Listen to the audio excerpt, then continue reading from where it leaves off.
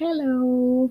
I'm so excited to bring you the second episode of this your podcast, Wine Over Motherhood, and even more excited to share the conversation with my first guest, Mari Vega. Resilience is defined as the process of adapting well in the face of adversity, trauma, tragedy, threats, or significant sources of stress. And empowerment is defined as the process of becoming stronger and more confident, especially in controlling one's life and claiming one's rights according to the Oxford Dictionary. But empowerment can also have many different meanings to different people, depending on their experiences, circumstances, hopes, and dreams. My next guest embodies both words. I met Mary back in my last year of college and became good friends throughout throughout school and kept in touch through the years after. Mary was part of my support system when I was having trouble breastfeeding my twins, as she was so natural at coaching me through the process. Right then and there, I knew she was about to find her calling, and she did. I sat down for a late night conversation that was meant to be about breastfeeding and how her breastfeeding journey helped her to establish her successful coaching business. Instead, it turned into a conversation on how an unplanned and traumatic C section and difficult breastfeeding journey gave her the tools to be the fierce motherhood advocate that she is today. We talk about many things.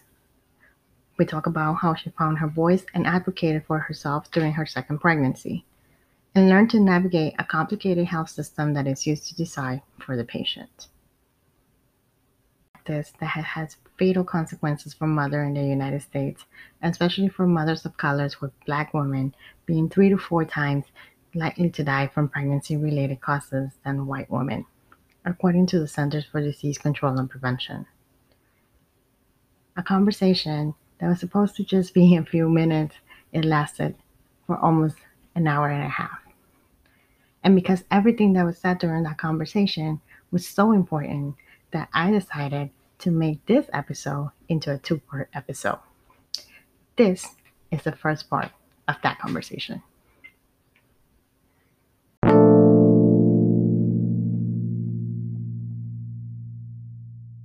Thank you, Mary, for joining me in this episode. How are you? I am so honored to be your first guest, and I'm so excited for us to really have an authentic whining about breastfeeding conversation, but also probably sharing some really interesting So facts. yeah, so tell our listeners why are you drink? What are you drinking? And let's pour that wine, girl. Well, girl, I got um, introduced to some Riesling, I guess, a white wine. I haven't really been a white wine girl in the past. So that's what my drink of choice is. And like a typical mom, I have a glass of water next to me as Mhm, well to keep mhm. hydrated. And I have some tea. Oh, I food. have some Yeah, tea to girl, calm me. So, just touched my foodie heart. Okay. I have here a very very low nana. Well, it's Bartenura.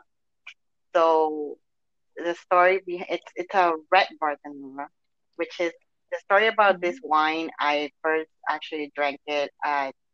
It's supposedly from Olive Garden, and it's one of those sweet wines that you drink with dessert. It doesn't make you mm-hmm. drink. It doesn't make you drunk, right? Or it put you tipsy. So that's the reason why the choice. It hasn't been a bad day today, so here we are. Doesn't want Oh, so you don't need the strong stuff. no, not today. Even though it's a Monday. There we go. Ooh. So Okay. for those of so I know you. I know who you are. What you do now, which I'm very proud of you, by the way, because you're going to be a published author in a matter of days now. Thank you. So Yes. let's start from the beginning. So who are you, and what do you do? And let's talk about your journey into motherhood. Okay. Well, thank you for having me. So my name is Marilise, and I go by Mari Vega on the internet, mostly because I finally incorporated my business this year and I titled it Mari Vega LLC. And that stems from, my name is actually Marilise Colon Vega. Colon is my father's last name. Vega is my mom's last name because I was born in Puerto Rico. And today I did marry in the U.S. and I decided to take my husband's name. So my name is Marilise Candelario. And so that woman, she's corporate. She works in corporate America by day. She's a mommy to two wonderful, rambunctious children, a 4-year-old daughter and a 1-year-old son. And she is married to a very supportive, funny husband named Pablo. And we live in New Jersey now, raising our little family. I like to call us our first generation family because, we are both, our kids were the first ones born here for our families. And so we're just kind of learning our way as we go and really actually living a life that is completely different to that of our previous, generations. So I like to call it breaking first generation barriers. Um, and then Mari Vega is a platform that I created to advocate for mothers, and it was actually born a few years ago, along with my motherhood journey. And currently, my vision and my aspirational goal for Mari Vega is to really just provide a platform for social justice reform for American parents. There are just so many ways that America is really just treating this as a marginalized group, and there's so much we need. And so the small ways that I like to give back are currently through offering education and support for VBACs, which are vaginal births after cesareans, and for breastfeeding support. And so I fill the gap for women in offering them the basics that they're going to experience with breastfeeding, especially because I feel like so many breastfeeding relationships end more abruptly than the mother would have probably wanted, just as a result of not having the education at her fingertips and being overwhelmed and sleep deprived. And so I want to do my part in the world to help mamas meet their breastfeeding goals because there are so many other things tearing us down. And if that's something that we can have for ourselves, then I feel like it really helps the mother heal any other wounds that she might have, especially from having had labor and deliveries that don't go as expected. Mhm. That's me. So tell us about your journey into motherhood. Like I know you have very good stories to tell from your first pregnancy that kind of shape you um, into the mother that you are today. Especially, it kind of changed the way you saw um, maternal and like how mothers were being treated at the hospitals, even the Right. ones that we thought that they're the best, and we try to to go for the best, and we end up always being a little bit disappointed. So tell us what happened in your first pregnancy, and and how that changed you to into the second pregnancy. Yeah, I really like the way that you phrased that because I think that one of the things about becoming pregnant is that everyone wants to give you their advice, right? And you're either someone who's all for it and you're taking a million notes, Mm-hmm. or you're someone who's like, listen, everybody else has done it and I kind of see everyone else alive. So I'm sure like it won't be a big deal and like I'll do fine. Right. And you kind of just, maybe not take some of that advice. Um, and actually, when I first created my business, I was just like, I can't mess with first time moms because I myself was one of these first time moms where I was just like, oh, super uneducated, didn't ask any questions, Mm-hmm. just did everything the doctor told me, assumed everything would go good. And the only thing that I really kind of made a decision on was, oh, I should go with this, with this pain medicine, because a natural birth looks painful and a cesarean is scary. So I'm going to have a natural birth and I'm going to just get an epidural and everything's going to go great. Mm-hmm. And for the most part, taking a step back to talk about that moment when you find out you're pregnant, I wasn't married. And that was really a big thing that I think people don't talk about is the expectation, especially when you work in corporate America, that if you're pregnant, there's a husband. You have And to if there get. isn't a husband, right, maybe there's a wife. Maybe you're just, it's your partner. So when you say the word partner, when you're pregnant, people think it's like your same-sex partner. Mm. And you're like, no, like, I'm just trying to not say boyfriend. Like, because, like, what am I going to say? But Well, it's interesting because I was living with my boyfriend, Pablo, and I was 27 years old. mm-hmm. And I was actually getting allergy tested. And as a result of taking allergy shots, you basically get shot up with something that you're building your immune system towards, right? Mm-hmm. And so I get this shot one day, and I've been getting them for a while, but this particular day, I got the shot and my body reacted very poorly. I was getting really hot. I couldn't breathe. And I went back to the allergy doctor, and he shot me with like an EpiPen with like so much medication. He like made me take these pills because I was like blowing up, and we were both so scared. And of course, in a moment like that, no one's asking you any questions. Mm-hmm. Like they're just taking care of you, you know? Mm-hmm. And all I cared about was that I was about to be going on a trip to Costa Rica in like 3 or 4 days. So I was like, what do I need to take with me on this trip? Because I'm trying to go on this trip.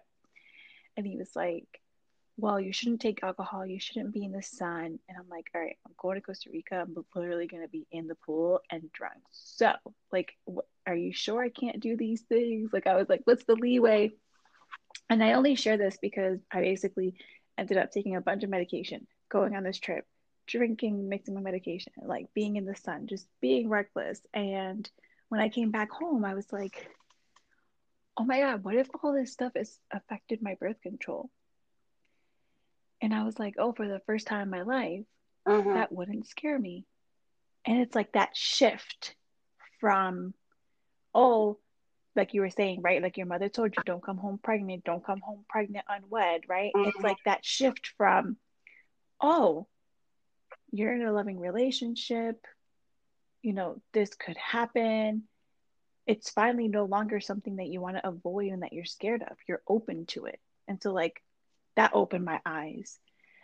It took me about, I had a conversation with Pablo, and it probably took him about 4 months to jump on board. He was just like, I don't know, this is crazy. And I was just so hell bent on this is the way I want to do motherhood. Like, I want to be in love and know I want to have a baby with someone.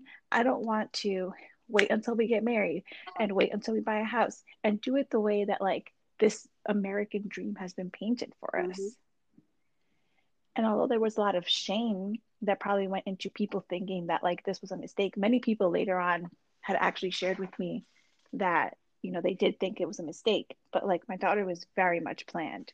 In fact, she came much quicker than we ever expected in our whole lives. Like, I've been on birth control for years, so I just assumed it would take a long time. Mm-hmm.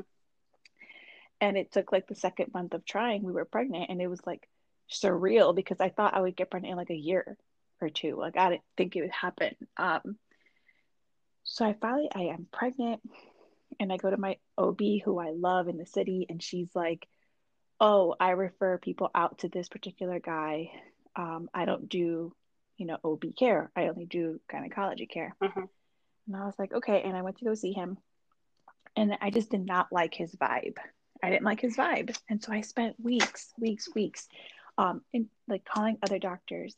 And my experience was that, like, in the city, so many doctors' offices were just like, oh, the doctor's booked. They can't take any more people with that due date. And I was like, oh, because like there's so many, there's so many people in the city. Everything is always like so scarce. Mm-hmm. And I was like, are you serious? That's a thing?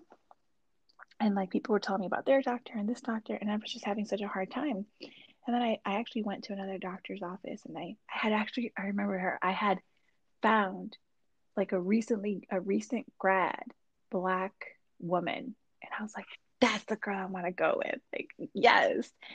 Um, but she was part of a larger network. And of course, like when I get there, I find out like you're not always going to see the person you want to see. And it's like, Yes. I don't know. It was just like such a different experience. And ultimately, long story short, I literally just made like a logistical decision. Like the doctor that I had originally been referred to, his office was pretty close to my working location at the time. And I was just like, listen, if I have to travel every month and then bi-weekly and then weekly to a particular office, I'll just stay with this guy. Like I'm not going to go cross town and do all this stuff. And like those are the kinds of decisions I was making instead of being like, let me go buy a doctor who has like a strong background in like being empowered and giving women empowering births. Mm-hmm. Let me look into midwifery. What is midwifery? Let me really talk to more people about doulas. What is a doula? I was just like, what doctor's office is close to my business, my job, that I have to like go to this office? Because I wasn't really thinking about myself. I was just thinking about the system, logistically planning, and I wasn't thinking about, the birth experience and being fully cared for, like mind, body, soul. What made you? I'm like, whatever, I'll just go with this doctor. Who cares? And it was time to visit his hospital, and it was NYU Langone on the east side, like by 31st Street in the city. Mm-hmm. And they had recently, I guess, been designated like a baby friendly hospital. Mm-hmm. And apparently it's a very difficult designation to receive. And you go to their like hospital tour and they sit you down and they like give you an entire PowerPoint of how only like 4 hospitals or like 4% of hospitals in the United States get this designation. Look at all the things that we're doing to make sure that we have a like, healthy birthing experience for mommy and baby or something like that. Mm-hmm. Mm-hmm. And so you're just like bought into all the marketing. Yeah. I'm like, oh, great. This is like a super important hospital. Like I picked the best hospital, and that was the extent to what we knew about this hospital. That's it. And in the city, you don't get a private room. So even though there are private rooms available, first come, first serve, and it's $600 out of pocket, and you only get it if like it's available at the time that you give birth. And Yes. I was just like, what? So Mm-hmm. I just like, I knew I would be sharing a room with somebody, whatever. So I guess, I have a pretty normal pregnancy, and I get to, 39 weeks and 5 days, and I go for a long, long walk. And I was like, this is gonna be my labor inducing walk. Like I feel ready. My stepmom is here. We wash all the baby's clothes. Like we're super ready to have this girl. And I go on a long walk. Maybe it was like, I don't know, maybe like 4 or 5 miles. And through it, I'm starting to feel what were probably like low contractions at the time. And then we get back, and the mucus plug had come out, which is like, this like bloody show. And I was like, oh my God, oh my God. Like somehow I knew that was, I think someone gave me like What to Expect When You're Expecting, like the classic book.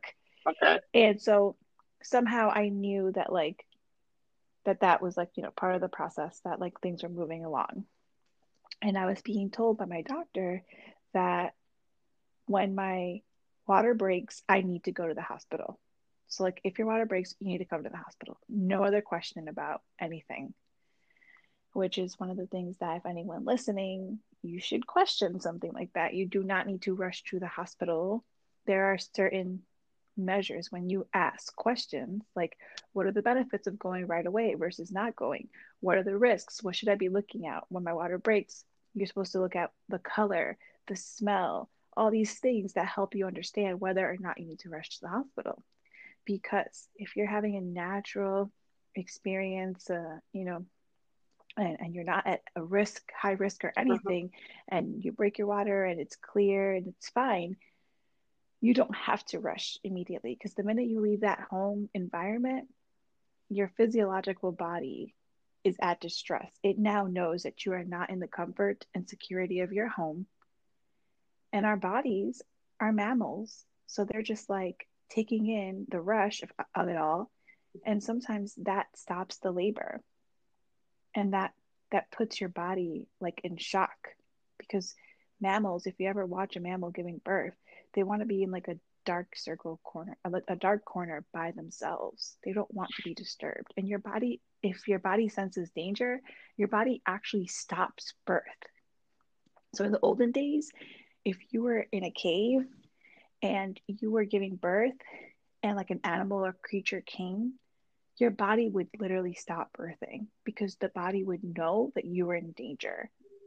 That's also why a lot of babies are born in the night, because the body was like, like aware of like that might be the best time. Like maybe you're not out, like, hunter gathering, whatever. Um, so it's just crazy when you start looking into I all of it. see. And of all I did things, not no know. one ever shared. No. Yeah. Like I knew that animals needed to be alone and in dark places, but I didn't know about all this other stuff. Wow. Okay. Okay. Go on. Yeah. And it's all part of like physiological birth, and the idea that everything is connected, and that your birth is not just a baby coming out of your body. It's the full encompassing experience of every element of your body working in tune rhythmically to get your baby out. Anyways, this is all stuff that I learned later on in my life. But making a long story short, it was like 1:30 in the morning. My water breaks. I had already been having contractions, but I didn't tell my husband. I wanted everybody to rest. My husband and my stepmom, they were my birth team.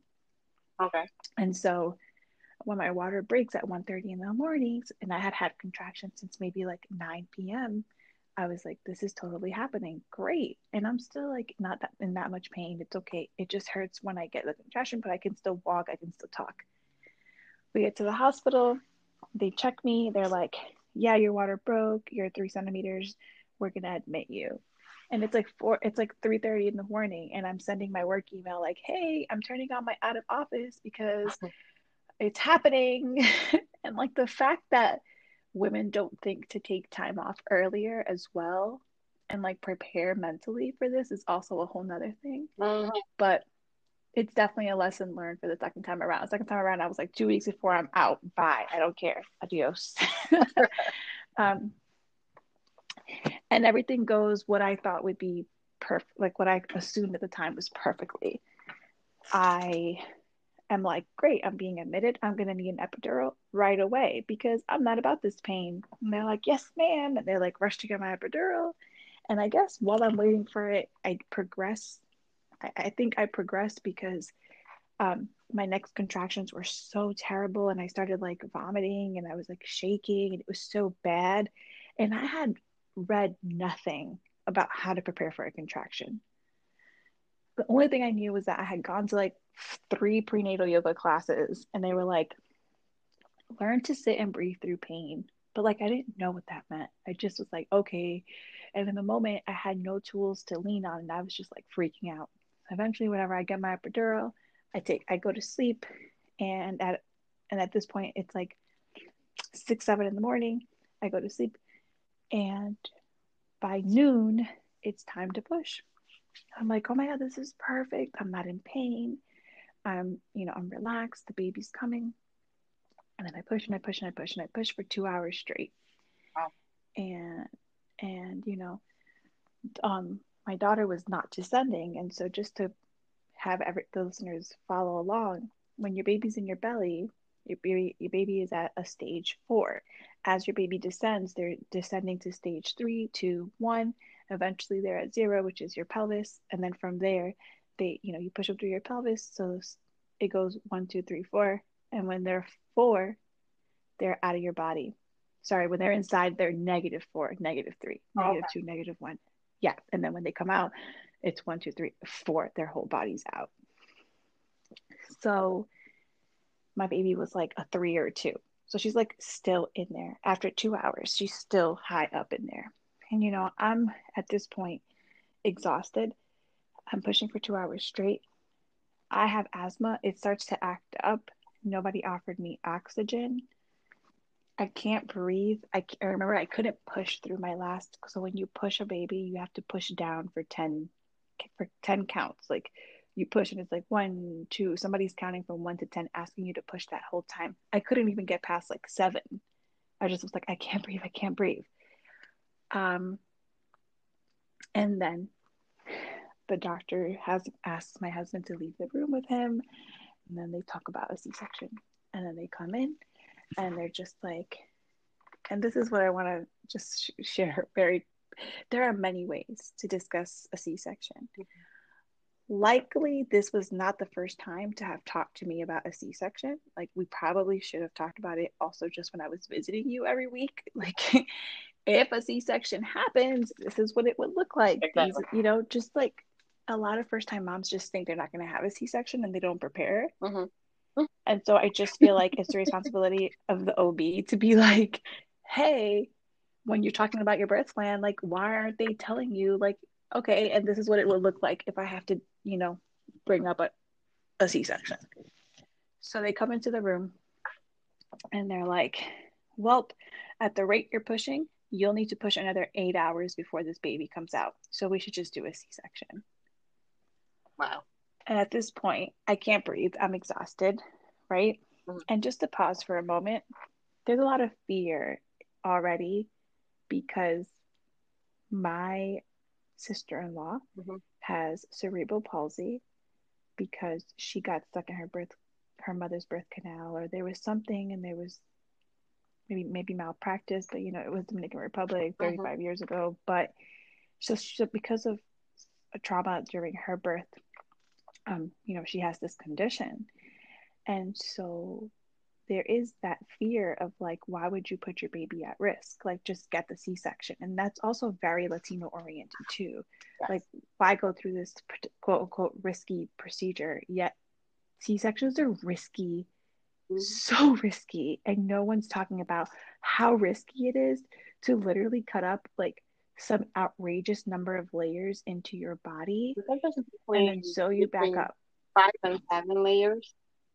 And right, it's like 5 to 7 layers of your body. And the funny part about C-sections that, well, in my case, it was a scheduled C-section because I had twins, but that wasn't even a conversation. I learned about every step that was going to happen while they were preparing me for it.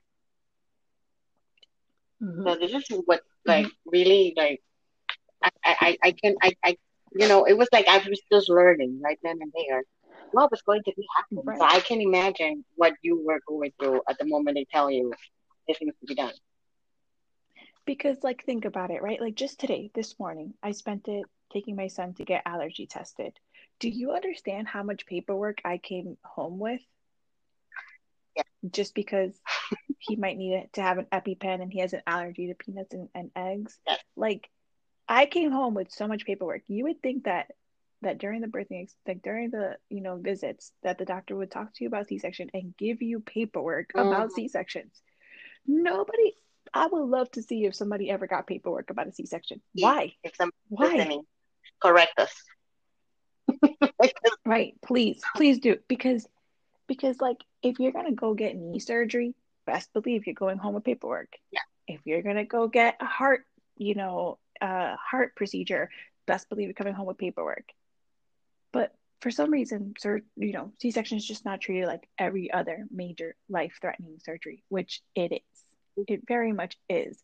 And for anyone listening, I am not anti-cesareans. I am anti not educating yourself because people aren't helping you educate yourselves, and that you're not providing consensual, informed consent with regards to how your body is being treated through conception, pregnancy, labor, and delivery. That's my beef with everything going on, not the actual C-section. I mean, C-sections are nothing.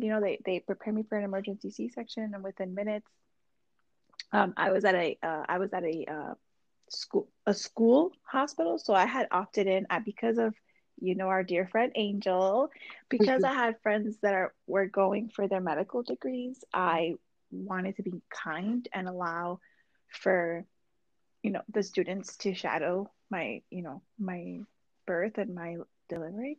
So when it became a C-section, they were all in there, and he was teaching a class. Like he was teaching a class, like as he was opening me up. When So did you kind of reflect on that? Because right, I know by at that moment nothing seems to matter, and that the what matters the most is different things, life of the baby. right, When did you exactly kind of like felt like kind of like, oh my God, I was just a subject of a right. course. When did you reflect on that? Like, how long did it have like pass? But as I was for you to kind of notice that you were like beginning. I would honestly say, yeah, I would honestly say like maybe 6 weeks because at my like follow-up appointment, I had a lot to tell him about like the whole student experience. So probably by then, but you're absolutely right. Like you're also nobody tells you like I don't know, you had a scheduled C-section, so I wonder there's probably some differences between scheduled and emergency. But I'm tied down like Jesus Christ on the cross. Oh I'm yeah, tied down. you My are. arms are tied down. Mm-hmm. And I'm like, some women, their arms are not tied down. And I'm like, but why were mine tied down? Because of all the raging medicine in my body already from the epidural and everything before leading up to this. Mm-hmm. Um, Even though my epidural had wore off and I was begging for more epidurals so I can keep pushing, but they would not give me more. So my body was shaking, Mm-hmm. like I was physically convulsing and shaking, which is probably why they put my arms down. But I also was so thirsty because this whole time I haven't eaten. I haven't eaten anything, and it's now 2 p.m. in the afternoon, and my last meal was at 1 o'clock in the morning, and I threw that up a long time ago. So I'm exhausted and I'm so hungry, and they're just giving me like ice chips. Mm-hmm. And at this point, I'm so thirsty that I even contemplate like my husband is wearing two different masks on his face, and I contemplated asking him to spit in my mouth. Like that is how thirsty I was. I was willing to take somebody's spit in my mouth. Like I'm not exaggerating. um, and so I'm thirsty. I feel weak, and I'm on the operating table, and my hands are tied down, and I'm so scared. And I've never had a surgery in my life, and the whole time I'm just like, I'm gonna die. Like the whole time, I'm just like, I'm gonna die. I'm not gonna be my baby. I'm gonna die. I'm not gonna be my baby. And I'm telling my husband, I think I'm gonna die. I think I'm gonna die. And he's telling the staff, and they're like, I have this chipper, like super young, like student nurse in my ear. Honey, your vitals are great. You're Right. not gonna die. I Yeah. promise you, you're not gonna die. And it's like not reassuring at all. You could just tell me this is how the medicine makes you feel, whatever. Like, I don't know. It's just, why is this the first time that I'm hearing that I'm going to experience this? Like, if you guys know this is how medicine makes you feel, like, why again did I not get this in some paperwork? Correct. So, But they make you sign the my paperwork that says daughter, that, by the way. oh, yeah. And this is how it looks. They Can you already. sign here? You're going to have it. Yeah. Can you sign here? You're Yeah. going to have a C-section. Yeah. I was Like, like, eh? I'm crying. I have boogers all over my face. I'm exhausted. I just pushed for 2 hours, which basically feels like a fucking marathon. Mm-hmm. And I'm 200 pounds and I'm super unfit. And you're telling me to sign here because I need to have an emergency C-section. Of course, I read the paperwork. Yeah. It's like, so anyways, long story short, my baby's born. They take her. They like, check on her, make sure she's good. They wrap her up in a burrito and they put the like cream in her eyes and she looks freaking crazy. And they give her to my husband and they're like, "This is your baby." And I'm just like, "What the like? What is this?" And she's just looking at us like, "Who are you?" Mm-hmm. and um, and that was my experience. And then when I get brought over to the recovery room after the C-section, they give me my daughter and I put her on my breast and she suckles right away. And I'm like, oh my God, yes, at least I'm going to get to breastfeed because, like this is going to be my like recompensa, like Mm-hmm. my Mm-hmm. coming back. Like I'm Yeah, going to have this throw womanly the thing I'm Spanish going to word. do.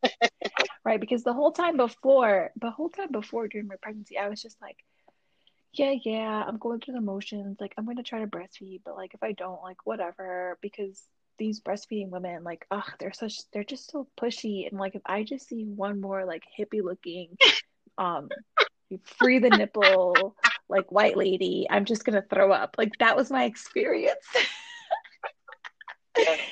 Yeah. You look at history, like, how did I think that breastfeeding was a hippie white thing to do when like rich white women used to have their slaves like breastfeed their children because that was something that they, that was like, that's not something that they would do. Ill, like, so anyways, that just shows you where society's at. Like that's the first thing I think of, a hippie white woman breastfeeding.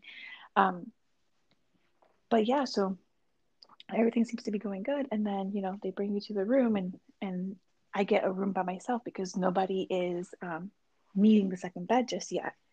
And so, they're like, do you want us to bring her to the nursery overnight? And of course, I'm like, no, I want to be with my baby. You're not going to take her away from me.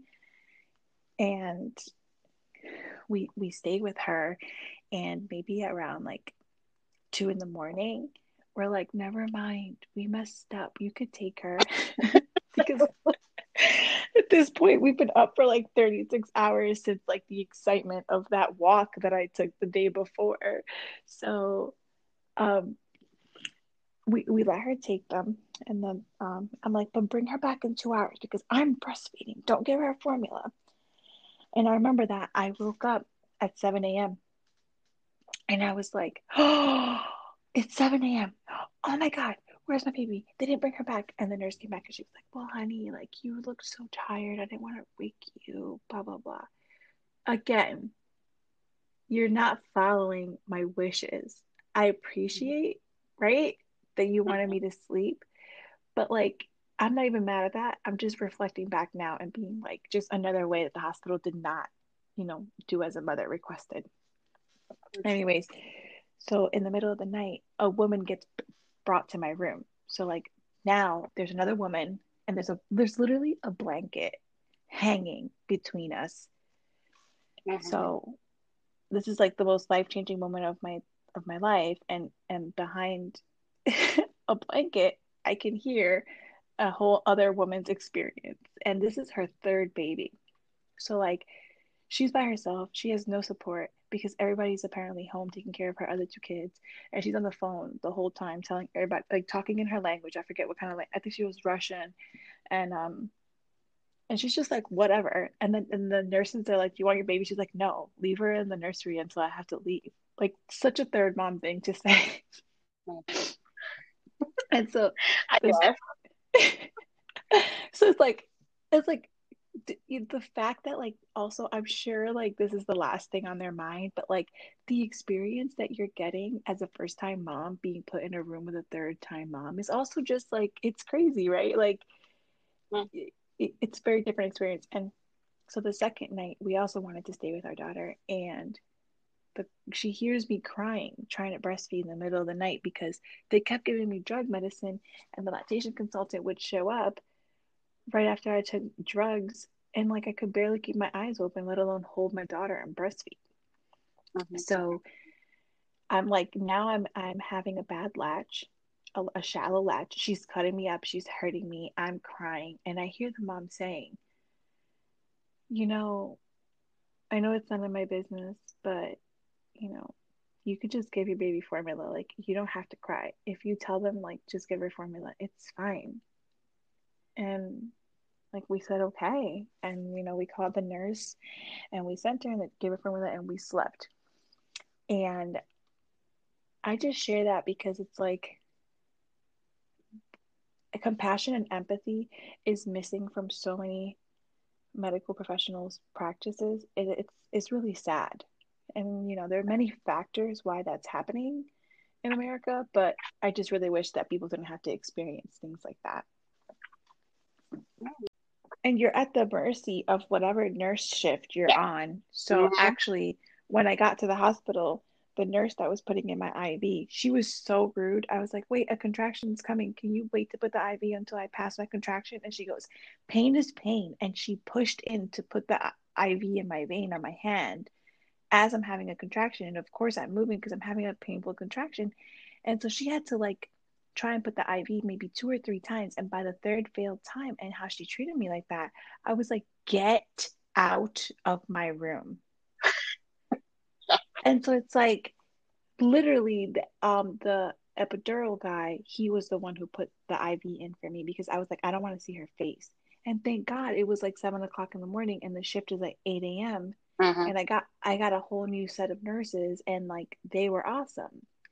So it's like you're also at the liberty of whatever shift you give birth in. Yes. So you have to know the whole hospital, the whole practice, the doctors, their partners, their coverage partners, and it's impossible to know all of that. So I finally get dispatched from the hospital and I go home, and there's so many things that like you don't think about when you did not prepare for a C-section. So like I have a tall bed. Someone needed to go buy me a step so I could step on the step and get on my bed because it hurts to you can't just jump Mm-hmm. when you have a C-section, like it hurts. And yeah, I remember just like not wanting to look at my scar and like not wanting to ever touch it. And like there's all this medical tape they put on me, and I swear to God, I wore the medical tape for like a week because I just didn't want to touch it. Um, and yeah, my breastfeeding was horrible. My nipples were raw, cut, bleeding. I was like pumping all the time. And this is like 4 days postpartum. Like you have no business pumping. Like you really should try not to pump unless you really have to. Um, so I got a crazy oversupply, and like I was super engorged all the time. And I remember going to that first doctor's appointment because no one tells you also like your baby loses weight. Right. So I know you had NICU babies, so it was such a different experience. But you know, when you do go home with your kids on that first day, when you're dispatched or discharged, Yeah, I think it's like a pound a week. yeah, it's it's normal for them to usually lose like a Mm-hmm. pound from their Mm-hmm. birth weight, right? Mm-hmm. And the reason they want to see you 2 or 3 days later is to make sure that the baby gains some weight, meaning that they are eating, like that they're breastfeeding, they're eating, or you're giving them formula, whatever, but to check on the baby, right? Mm-hmm. And I remember my date, she was like 7 something when we left the hospital, and that was on a on the like on the weekend, and the 2 or 3 days later when she was at the doctor, they were like, oh my God, she gained a pound and a half. They were like, honey, this baby is eating, she's healthy. You had 2 weeks for her to gain back a pound. She gained it back in 2.5 nights. She looked at me and she was like, and I swear that doctor probably changed my life. She's that pediatrician. She said to me, you know what I want? What she looked at my support team in the room, my stepmom and my dad, and my stepmom and my husband, and said to them, tonight, I would like for her to be sleeping and for you guys to be on bottle duty and taking care of this baby. This mama needs to sleep. And that's what I needed in that moment with my big black circles under my eye because I haven't birth, right? And hysterical to breastfeed and all this stuff. Like, I needed someone to say, you're doing something right. This baby gained all her weight. You are doing so good. So take a load off and just rest. And that was the first time that somebody said that to me, This was the pediatrician. the pediatrician. Oh wow.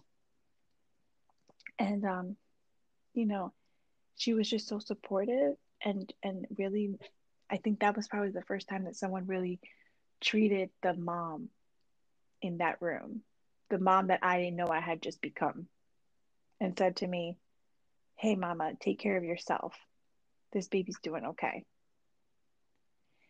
And yeah, and then I breastfed for like 3 or 4 weeks through the pain, and I was just like, and I had like lactation consultants and like all these people help me, and I was just like, I'm just gonna make it to the 1 month mark and then I'm giving up. And then before I knew it, it was 5 weeks, and I was like, wait, it was 5 weeks. I thought I was gonna give up. I'll just do one more week.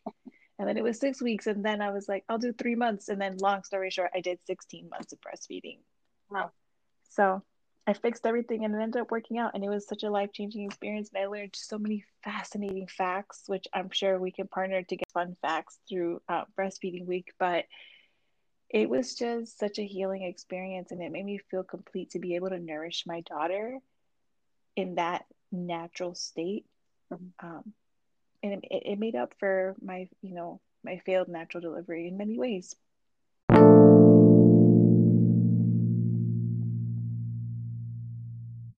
Such a raw and powerful birth story.